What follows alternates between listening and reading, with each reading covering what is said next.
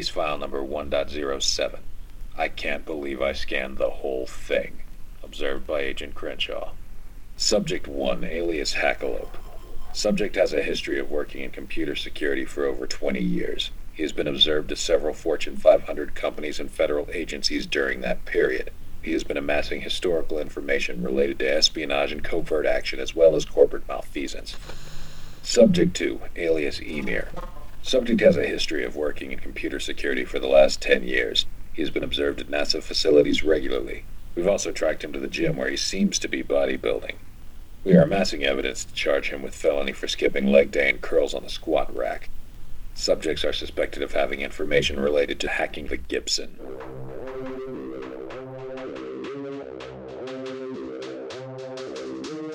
The accounting subdirector in the Gibson's working really hard. I think we got a hacker.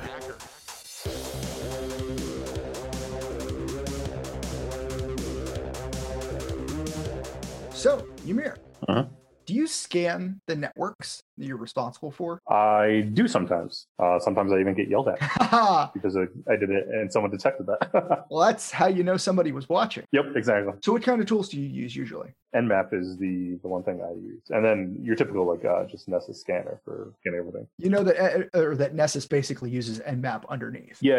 Actually, I had written a Python tool before my last laptop crashed that used Nmap to scan all of our IP spaces just to see if there was a system or two that we hadn't put into our IPAM software. Excellent. And then it would put it into the IPAM software. And that code all got destroyed, and I never backed it up because I am an amazing sysadmin. Yeah, without Git, you got, Yep, I guess. pretty much.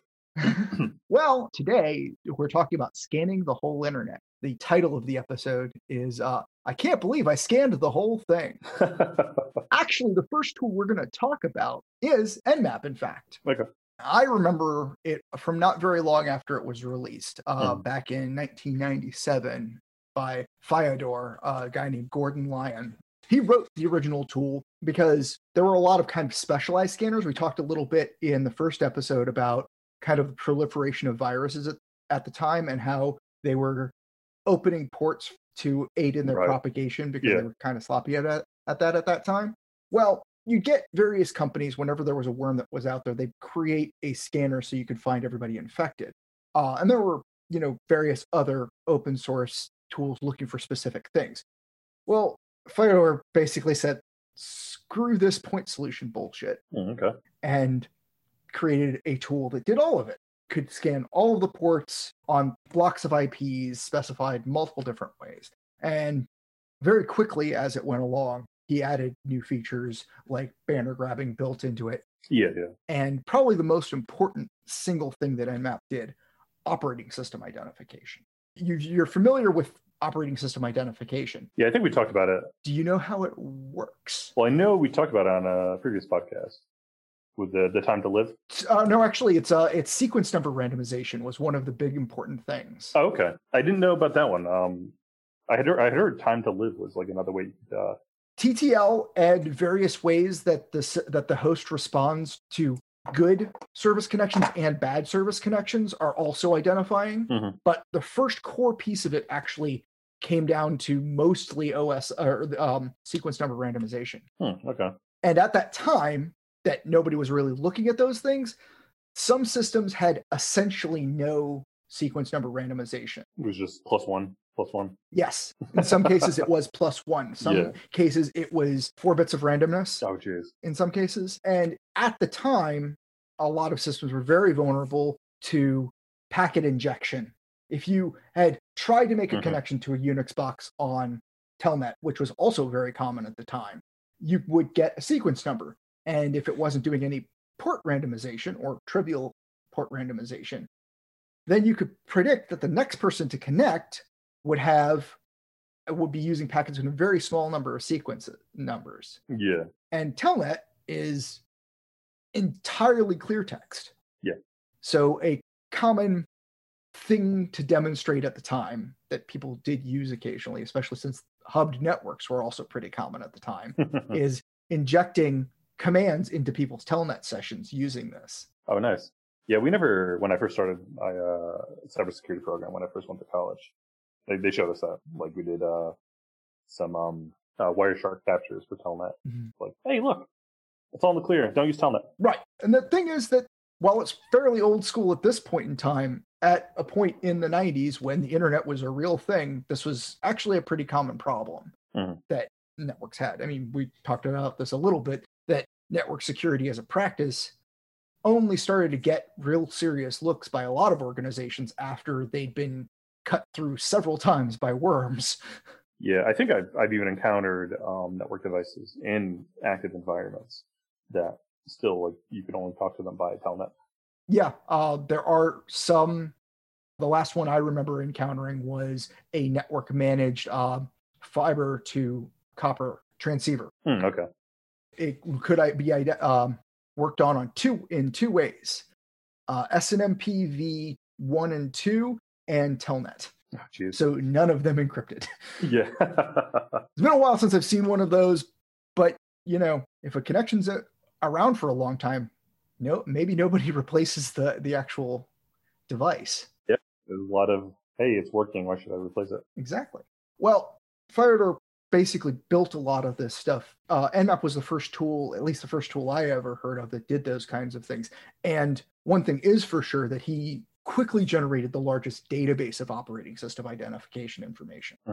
And a lot of vulnerability scanners, not very long thereafter, this was actually like into the second generation of vulnerability scanners, because the first ones were just, hey, we can do a thing. Yeah. They started actually licensing the database of operating system identification from FireDoor. Oh, really? Yeah. Every vulnerability scanner I've ever worked with that I've managed to ask the question has licenses that information from Nmap. It's quite possible that at least one of them doesn't and has generated it essentially themselves, but it was the canonical source for a very long time. Right. And I think their bug track mailing list, that was a huge thing for the seclist.org bug track. There's a link to it from nmap.org. Mm-hmm. I remember subscribing to that for a while to just get all the latest news of what was going on. Yeah. Insecure.org was a pretty important site for a while. If you want to get a list of a lot of old school tools, they still have their tools list up, but I don't think it's updated very much. I think I remember looking at like that when I was in college. And some of the tools are very outdated, but yeah. Well, I think one of the things that is definitely coming up for me as we research some of these episodes is how long some of the tools that are still pretty relevant have been around. Yeah. So one little piece of Nmap trivia that, frankly, they love to talk about whenever Nmap comes up in a convention talk is that it's the first real security tool to appear in an actual movie. In The Matrix 2, Matrix Reloaded. Okay. Nmap is in there, and it's first on-screen appearance of a real, honest-to-God security tool that people actually use. Really? I'll have to check that, because I just finished I saw HBO has the trilogy. So I started Matrix 1 and finished that last night, and I'll probably watch the second one tonight. It showed up in a few other movies that, in fact, it's if you go to nmap.org, I think they've got a link to all of the movies it's appeared in. I feel like he was on Mr. Robot at some point. Yes, it was in Mr. Robot. That was, I'd always heard about that, like how good it was. And I finally started watching it, like, maybe last year. And I was like, oh yeah, he's actually using, like, legit tools. And, like, this isn't like, I can't even think of the like CNBC drama. Yeah, where they fly the plane and they have to like hack into the plane as it's getting close to the ground, but it can't land. Yeah, well, I will say that Mr. Robot had the advantage a lot of earlier shows didn't, of having a much better base of tools and stuff to work from. Yeah, and I think they had someone actually consulting on the project and like, hey, this is what you'd use. I tell you, 15 years or so ago, I know they had a consultant because he was in line behind me when I was going to a Magic the Gathering tournament. Yeah, that's the kind of nerd I am.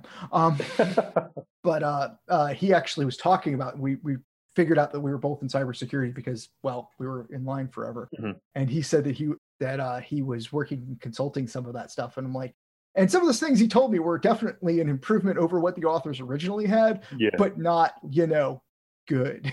Yeah. I think my favorites by far is the Hugh Jackman on Swordfish, creating the virus in like all 3D space. I don't know. I take some of the stuff from Swordfish and where we got the title of this podcast from, the movie Hackers.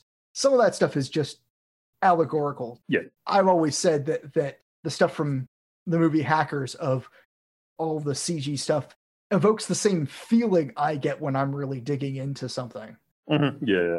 But anyway, so another thing that Nmap added, but wasn't in some of the earlier stuff, was the Nmap scripting engine, which is just a useful thing to know about, that you can put some scan parameters in, and then under certain conditions, it can then execute a script against what it finds. Yeah. So if you wanted to do more advanced banner grabbing or some kind of interaction, that can be very useful. And there's, like I was talking about the tool, there's an Nmap library that you can just pull right into Python. Yeah, and that allows you to script not just the scanning, but all the data handling before and afterwards. Mm-hmm. Yeah. There's one very useful tool that I find myself using, or have found myself using pretty regularly. That's an Nmap scripting engine tool, which, just as an example, it runs a script against an HTTPS server, well, any SSL TLS service. And because of the way that SSL works, it doesn't tell you everything it supports. Mm-hmm. The server doesn't tell you what it supports. It only agrees whether or not what you offered is supported. Right. Well, the scripting engine iterates through the entire list of possible crypto negotiation protocols. Oh, okay, to get you a list of everything. Yeah, the versions and the cipher suites and whatnot, and gets you a list, so you can populate that list without going to the configuration of the server. I've used that a chunk, especially in HTTPS troubleshooting with an HTTPS decryption proxy. Interesting. That'd be good for recon as well. It is. Yeah. I'm just thinking, I plan on doing my OSCPs at some point. So I'm like, ooh. Well, so, I mean, Nmap is a tool for recon. It's a tool for figuring out what you have on your network if you're working on the blue team side.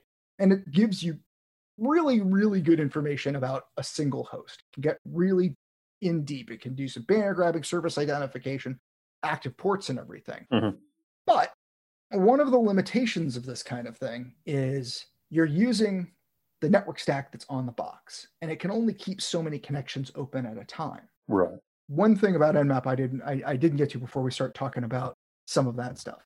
Nmap can do things that are not standard connections. Mm-hmm. When you do the SYN scan, it's only doing what's called a half open connection. It'll send its connection out and get a response and then drop the connection. It makes the system faster, but it's not the best thing for the server. But other things that you can do is you can actually send what's called a Christmas tree packet and scan with that, yep, which is all of the TCP flags set. Yeah. And that can help you do things like identify whether or not the filtering device between you and the other end is a stateful or stateless firewall, because apparently some built-in industrial mechanisms are stateless at this point. They have stateless firewalls. Interesting. A stateless firewall uses a lot less memory. Yeah. You just have to be explicit about incoming and outgoing traffic. Right. Anyway, back to our synchronous scanning explanation already in progress. So you have to keep track of state if you're scanning like Nmap does. You're making a connection, you're getting a response, and knowing that you got a response to that connection to figure out whether or not you got a response, whether or not the port was closed by the TCP standard, because there is a difference between being blocked and being closed. A block by standard, by the TCP RFC, sends a reset rather than nothing, which is, again, part of how the OS identification stuff works. Gotcha. So you can have a real limitation in the amount of open connections you have. And when you're talking about 3.4 billion IP addresses with 65,535 ports per system, and both TCP and UDP, your system just can't. It takes a while for it to get to actually do that many connections against against all of those hosts. Right. Yeah. Well, Dan Kaminsky, in his old school tool set, Paketu Keiritsu, created a tool called ScanRand in 2002, which basically solves that problem. Interesting. I've never heard of this. Yeah. Well, the ScanRand idea, and I couldn't find if anybody else came up with this idea before Dan Kaminsky did. I hadn't heard of it, but I'm willing to be wrong about whether or not he came up with the original idea or not. But Paketu Keiritsu was some of him playing around with the stack. One of the tools in there was a kind of a version of Netcat that operated on layer 2 instead of layer 3. Okay. A little bit of somewhat crazy stuff. Yeah. But ScanRand, I'm pretty sure, was a very new idea at the time, which was instead of making the TCP scanning stateful, making it stateless. Mm-hmm. What that means is it just generates a lot of packets with one process and receives them all with another process without really keeping track of what's open and what's closed. Okay. It's got a little bit less fidelity because you don't really know very much about what's closed. Yeah. And you aren't doing any more interaction past the response packet but you're doing very similar to what the that half open scan, that SYN-SYNAC scan does, Mm-hmm. where you're sending out the SYN packet and you're getting back a SYNAC. Now, he encoded in the sequence number essentially an identifying mechanism to make sure that the packet he's getting back is a response to the packet he sent. Okay. But by doing this, he was able to massively scale up the amount of speed by separating sending from receiving. Right. So a little time passes. ScanRand is out there and people are using it. But then around 2013, best I can tell, there were a few people that made some bigger tools for really weaponizing this. The one I'm going to talk about mostly is MassScan, which it came from MIT, I'm pretty sure. That one I feel like was touched on in one or two of my classes. We did touch on that because this is where the internet police thing came from. Okay, gotcha. Robert David Graham and David Maynor in 2013 released this.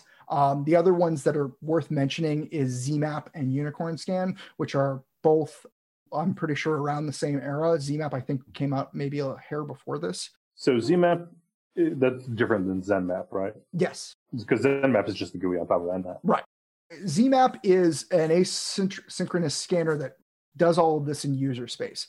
What MassScan does that differentiates it is it essentially implements its own TCP stack in order to get all of the speed that the kernel can give it.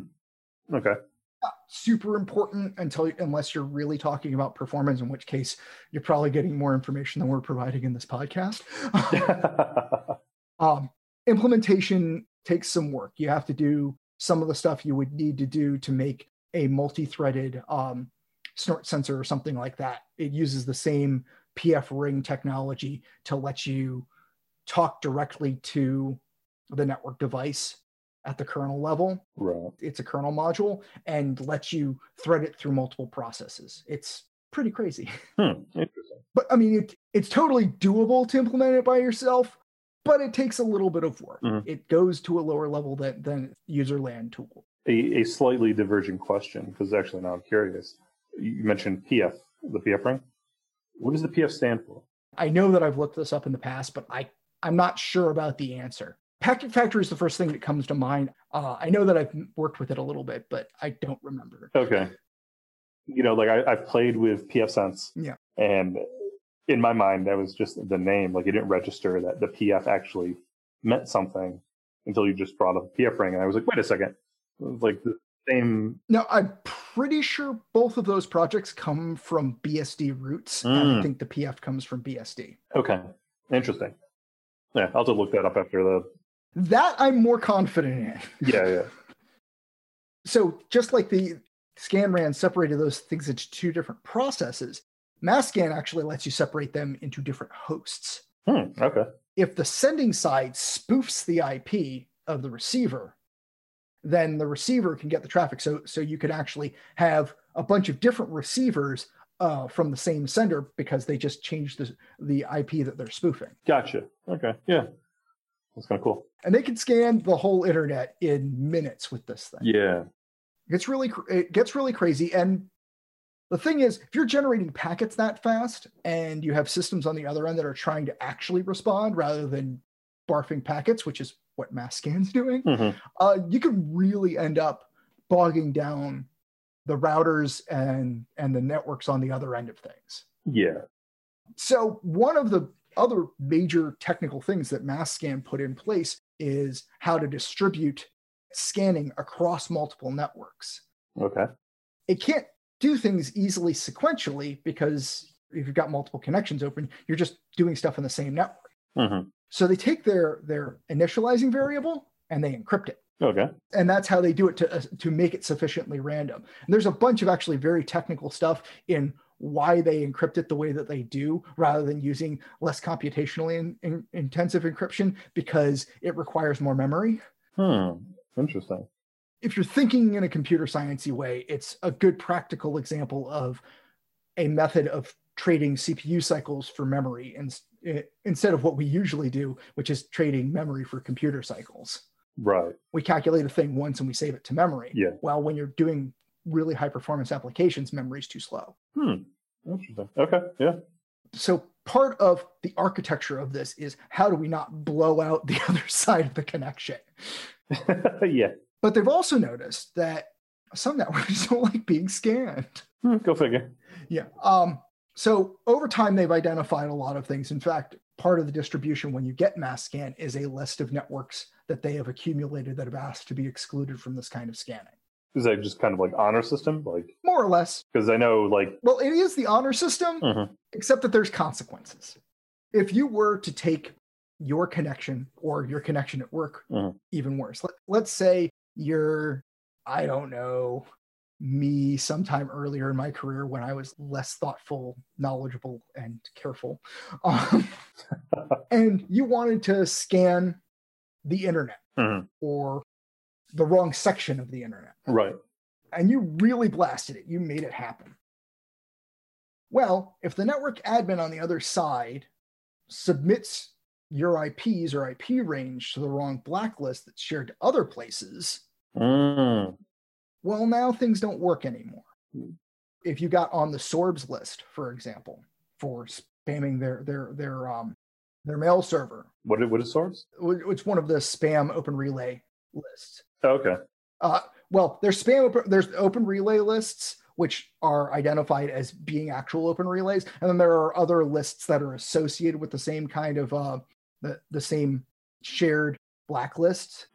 These are sources of a lot of junk or pure spam emails. Okay, gotcha. Spoofed emails or unwanted emails, that kind of stuff. Yeah.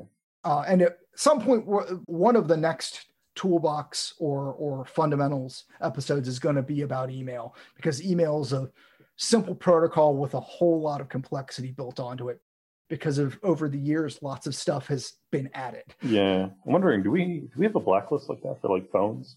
Because like spam phone calls are so prevalent, and you can tell a phone like, hey, take me off your list or whatever. But is there like a blacklist where like you could pull down that information on your Android phone? The reason I ask is I'm constantly getting a spam call right now. Well, so that's actually really hard, and maybe something we don't want to get too deep into in the middle of an episode. Yeah. But part of the difficulty with that is that the bad guys, the perpetrators, can get new phone ranges pretty easily in today's SIP-based world. So you're not able to block them by their phone number. And since not everything's going IP to IP, like SIP to SIP, you don't have the ability to block network vendors or authenticate the other side very well. Gotcha. So you end up with not a great environment for technical controls. The providers are in a better position to identify that stuff based on behavior from the routing level, or what we would think of as the routing level.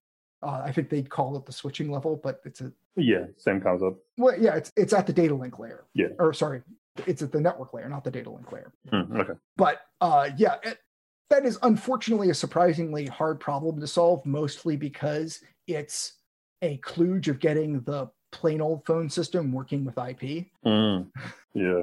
It used to be a little bit easier to deal with this because of the relative expense to get new phone number space. Right. But anyway, getting blacklisted is a big consequence, which is why they tell you to be careful. They actually have it if you read their FAQ on what you want to do with mass scan. If you get blacklisted in one place, you may be blacklisted in a lot of places you want to be on the internet. Okay, gotcha. So respecting the lines and maybe not using an IP that's important to you are all things to keep in mind when you're doing this kind of thing. Good to know if I ever play around with the tool, because God knows I definitely do not read instructions very well. So, are any of us really good at that? I mean, it didn't work. It didn't work again. It didn't work again. Maybe I'll check the man page. I'll just hit it with a hammer and see what happens. I mean, I grew up playing like Nintendo games. None of those came with an instruction manual. I just figured it out on my own. Well, MassScan has made a point of mimicking the command switches of Nmap. So if you're already pretty good with Nmap, you could probably get MassScan working by just rattling off the same command switches you're familiar with without reading the instructions. Oh, that's actually like really nice. Oh no. Because there's so many tools where like one tool does one like identical thing as another one, but they change all the switches and toggles, and it's like why? Why'd you do that? I'm not sure they did this, but if it were me, I would say, hey, Nmap already has this really mature set of command switches to use and way of parsing. Yeah. And people are used to it. Well, it's not just that. It's I could just steal their code and use that for all of my argument processing. Yeah, that's true. Why would I write it myself? Yeah, exactly. I'm lazy.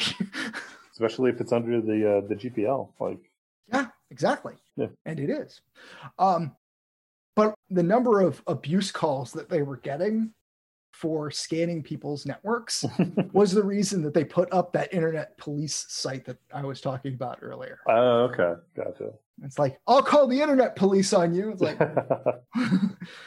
I'll help you out here and give you somebody to call. Yeah. So instead of doing the scanning yourself, you may be familiar with Shodan. Yeah.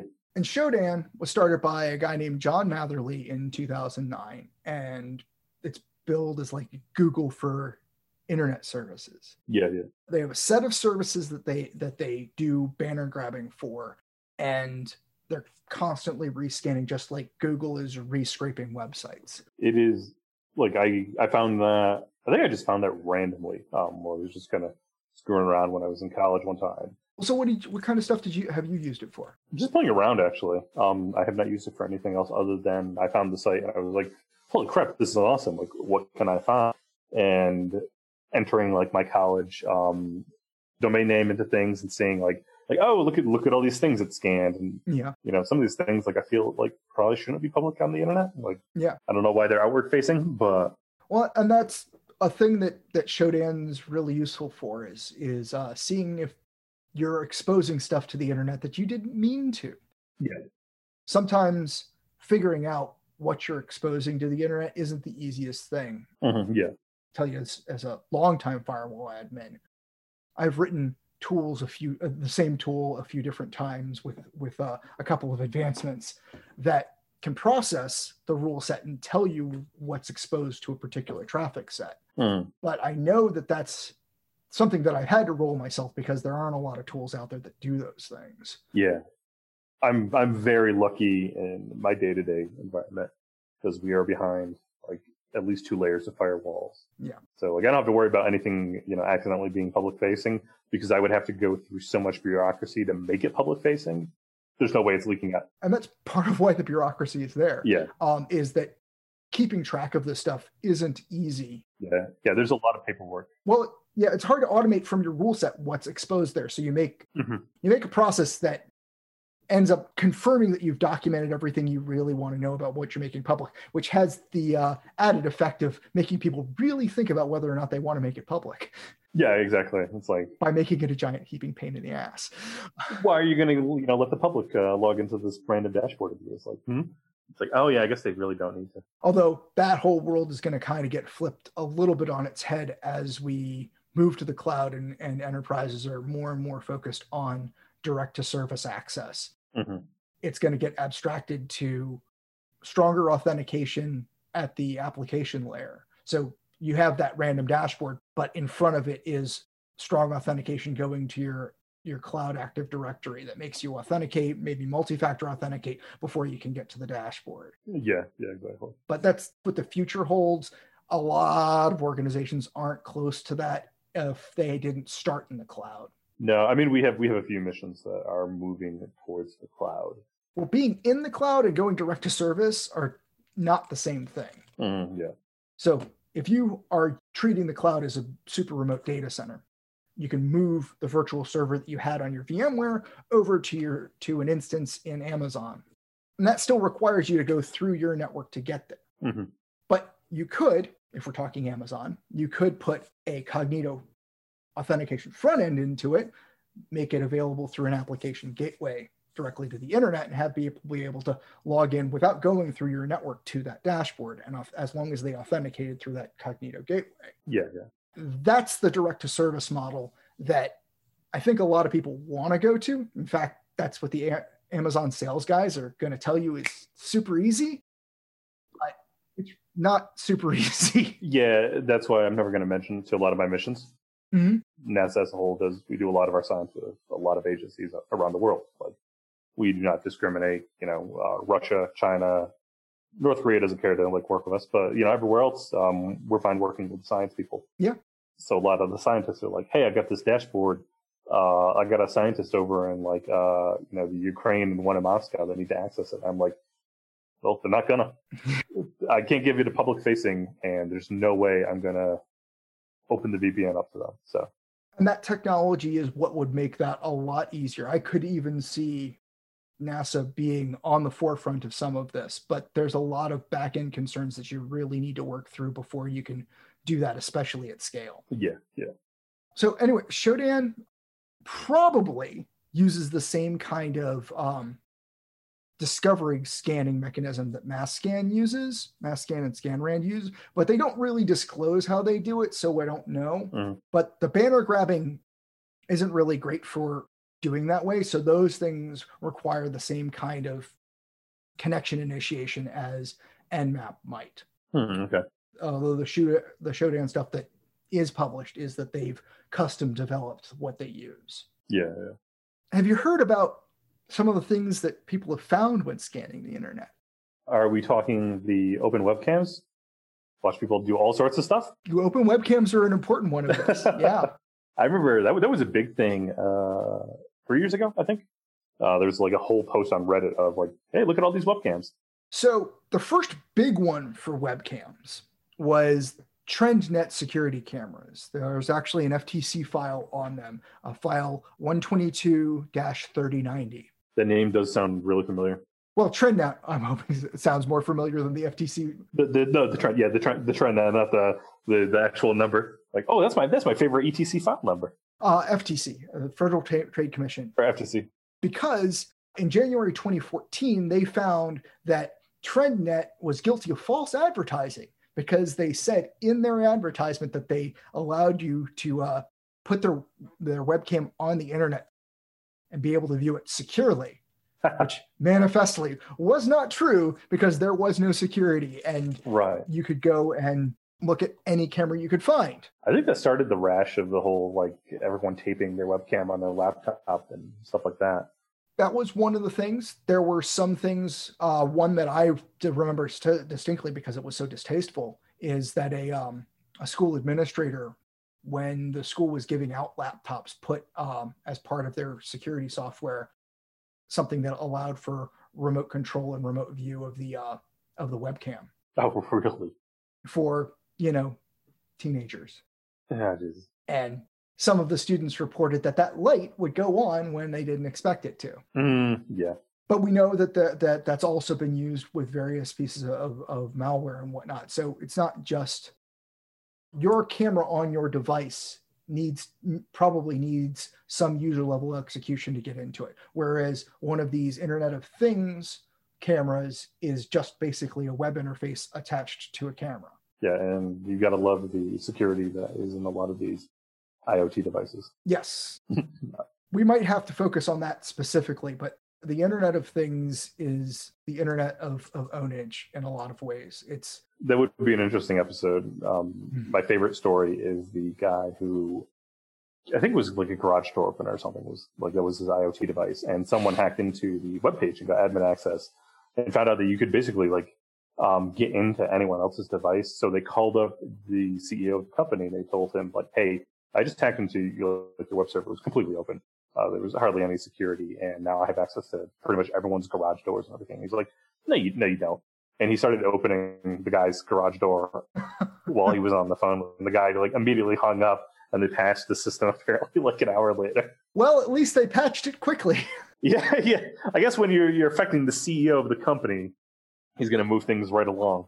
Well, so one of the things, this is actually the first I really learned of mass scan. I knew about ScanRand, but I didn't know about mass scan. Was I saw the DEF CON presentation, DEF CON 22. The link should be in the show notes, where they scanned for all of the VNC systems that were available without authentication. Oh, damn. And at the time, or roughly around that time, there was also a VNC vulnerability that allowed you to bypass authentication. Totally. I think it might have been patched at the time, but that doesn't mean people patched for it. Right. But that leads to one particular point about scanning the internet. Scanning essentially isn't a crime. I am not your lawyer, and some of this is actually up for some level of discretion and selective enforcement. But generally speaking, from a practical, what we've actually seen prosecuted point of view, scanning isn't a crime. But taking any action to bypass security of an endpoint can be. It makes sense in the real world. If you drive by a store once, that's not a crime. If you drive by, multiple times during the day, you start to look suspicious, but it's still not technically a crime.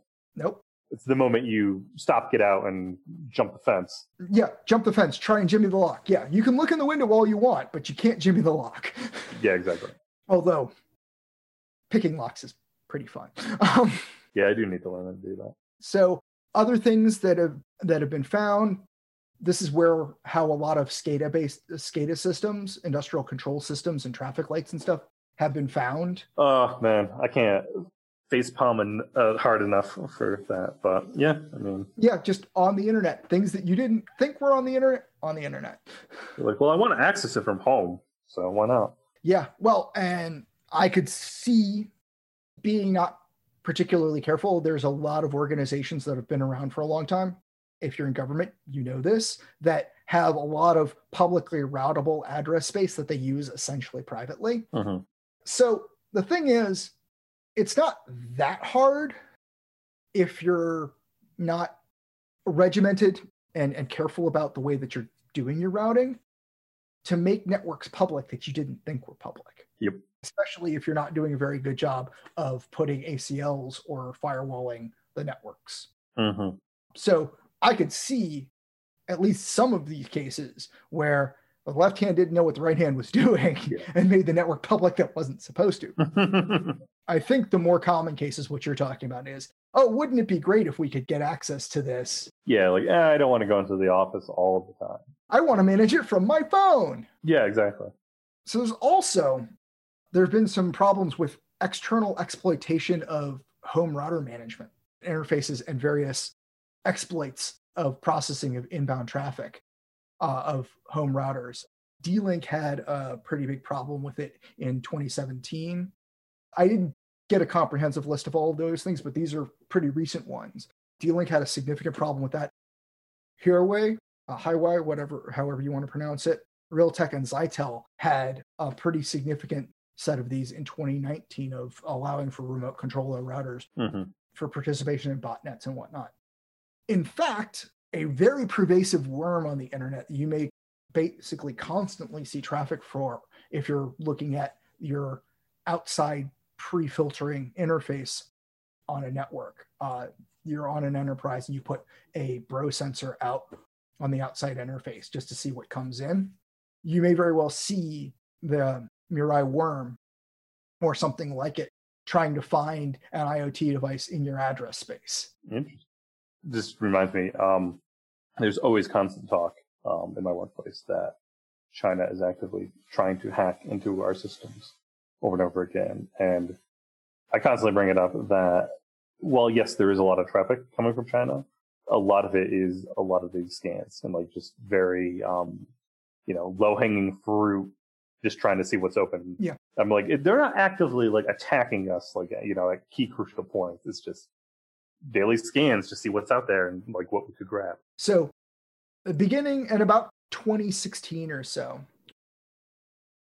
I think it was the director of the FBI. It might have been Homeland Security. I don't remember, but he basically said something like, yeah, China's attacking us constantly, but they're like a bad burglar. They're just trying every window and every door. The problem is that sometimes they're open. Yeah, like it generates a lot of noise traffic and it looks very scary, but like lock your doors, lock your windows.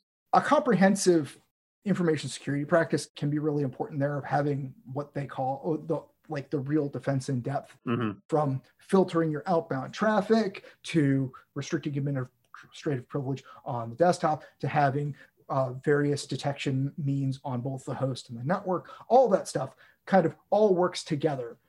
Some things are easier to slip through some controls than others, and so you can't rely on just one thing.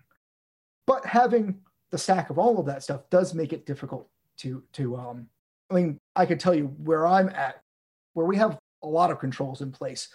We're investigating a lot more false positives than true positives. Yeah. And the true positives come up early enough where they don't have a very large impact, or haven't for a significant period of time, fingers crossed, by the grace of God go I. And that's one of the things that we never know. There's such a wide range of sophistication and attacks. It can be very difficult to know whether or not you're lucky or good. Yeah, exactly. It's a thing that I'm constantly afraid of. But anyway, the Mirai worm was discovered in August 2016. I couldn't find anybody to say that it's completely dead at this point. It's been a little bit since I've done straight analysis of the inbound traffic, so I couldn't tell you from my own personal experience, but it would not shock me at all if Mirai was still working. And there are similar worms that people have tried that are essentially the flip side of this kind of scanning. What was the NSA thing they were using to break into RDP, open RDP for Windows on the internet? Blue Crash? Yeah, I'm pretty sure that's Blue Crash. I was thinking Ghidra, but that's a different thing. Yeah. And that was another thing. Like people just scanned for like, hey, do you have a random Windows server pointing out to the internet that has RDP, open? And that's not a port that Shodan grabs on, but you could use Masscan to find it. Yeah, exactly. So Mirai did recruiting for botnets, and a lot of those botnets, they use the botnet to do distributed denial of service attacks against Steam, against Valve, stuff like that. We know that anything that's a botnet may be a botnet for hire. Yeah, I was going to say that'll teach them to not make it Half-Life 3. Yes. So scanning the internet is using one host to fragment a lot of traffic so you can scan the whole internet. But a worm is basically doing the same things by distributing the section of the internet that it's scanning by creating lots of child workers on your computer for many values of you. Yeah. But it's accomplishing a similar end. So this is another reason why you might scan the networks that you're responsible for, is to see what's exposed. Yeah. I mean, it does come up a lot of times that like, hey, like, FTP is open. It's on an FTP server. Why is the port open? SNMP, like all these different things, will pop up. And it's like, a lot of them just kind of come default, or, your Linux installation was in the bare bones install. So it comes with a lot of services just running. I just realized just recently one of my users had done a fuse mount from his desktop on base into one of my systems, because we allow outbound traffic to the base network itself. And he used the SSHFS fuse on Ubuntu to do this. I would just happen to be looking at different mounts on the system and saw that one pop up, and I was like, wait a second, what the hell is that? And it was mounted to his home directory. So, I called him out on it, and I was like, yeah, no. It was doing it through basically SFTP, right? Or SCP SFTP, right? Yeah, I believe it. At least he did it securely. Yeah. But, it's just one of those things where like, I did not realize that was on the system by default. Yeah. So I removed it. But that if I'd done like some scans and stuff, I'm sure, there's other stuff that will come up, different ports open, whatnot. Yeah. Well, I'll tell you, back in, again, my less careful, less knowledgeable days, one of the things that I had some fun with was mounting NFS volumes that I could find out on the internet. When I first went to school for cybersecurity and got my associate's degree, I did not pay for a single book. So, like, it was easy back then, torrent files. or you could just, Google the PDF with the title and pull that down from the internet. Yeah. But there was one book that came with a CD, which gave you basically a miniature like Windows lab to work on. It was an Active Directory class. Cool. And my teacher was like, you need this book, but you have to get the CD too. I searched around the internet, found a teacher who was teaching the exact same course, who had uploaded everything to a random FTP site and was not secure in any way. And like multiple links, but I finally found the course and I just pulled down the ISO and everything. And I was like, yes, that's who. I don't have to buy this book. This is one of those situations where it's like, are you sure that me hacking the class doesn't get me a passing grade? Yeah, I was like, I feel like this should give me an A right here. Like I figured out how to get the book for the class, but yeah. But now we get to the tragedy of the end of this. Scanning the internet is about to become nearly impossible. By about to, I mean whenever we start actually using IPv6. Mm-hmm. Where the IPv4 internet, about 4.3 billion addresses, significantly less than that if you look what functionally can be used. IPv6 is 340 unidecitillion addresses, 10 to the 36th. It's the size of the current internet times the size of the current internet times the size of the current internet times the size of the current internet. Mm-hmm. Even any individual end prefix, kind of any use network, I can tell you that some of the ISPs that have done basic rollouts to the home for IPv6 won't give you anything with less addresses than a /64 prefix, which is 18.4 quintillion addresses, or the size of the current internet times the size of the current internet. And that's just for one end network. So even at the super accelerated speeds, you do end up with some real difficulties in doing mass scanning of the IPv6 paradigm. Yeah, it's going to be difficult to scan your network.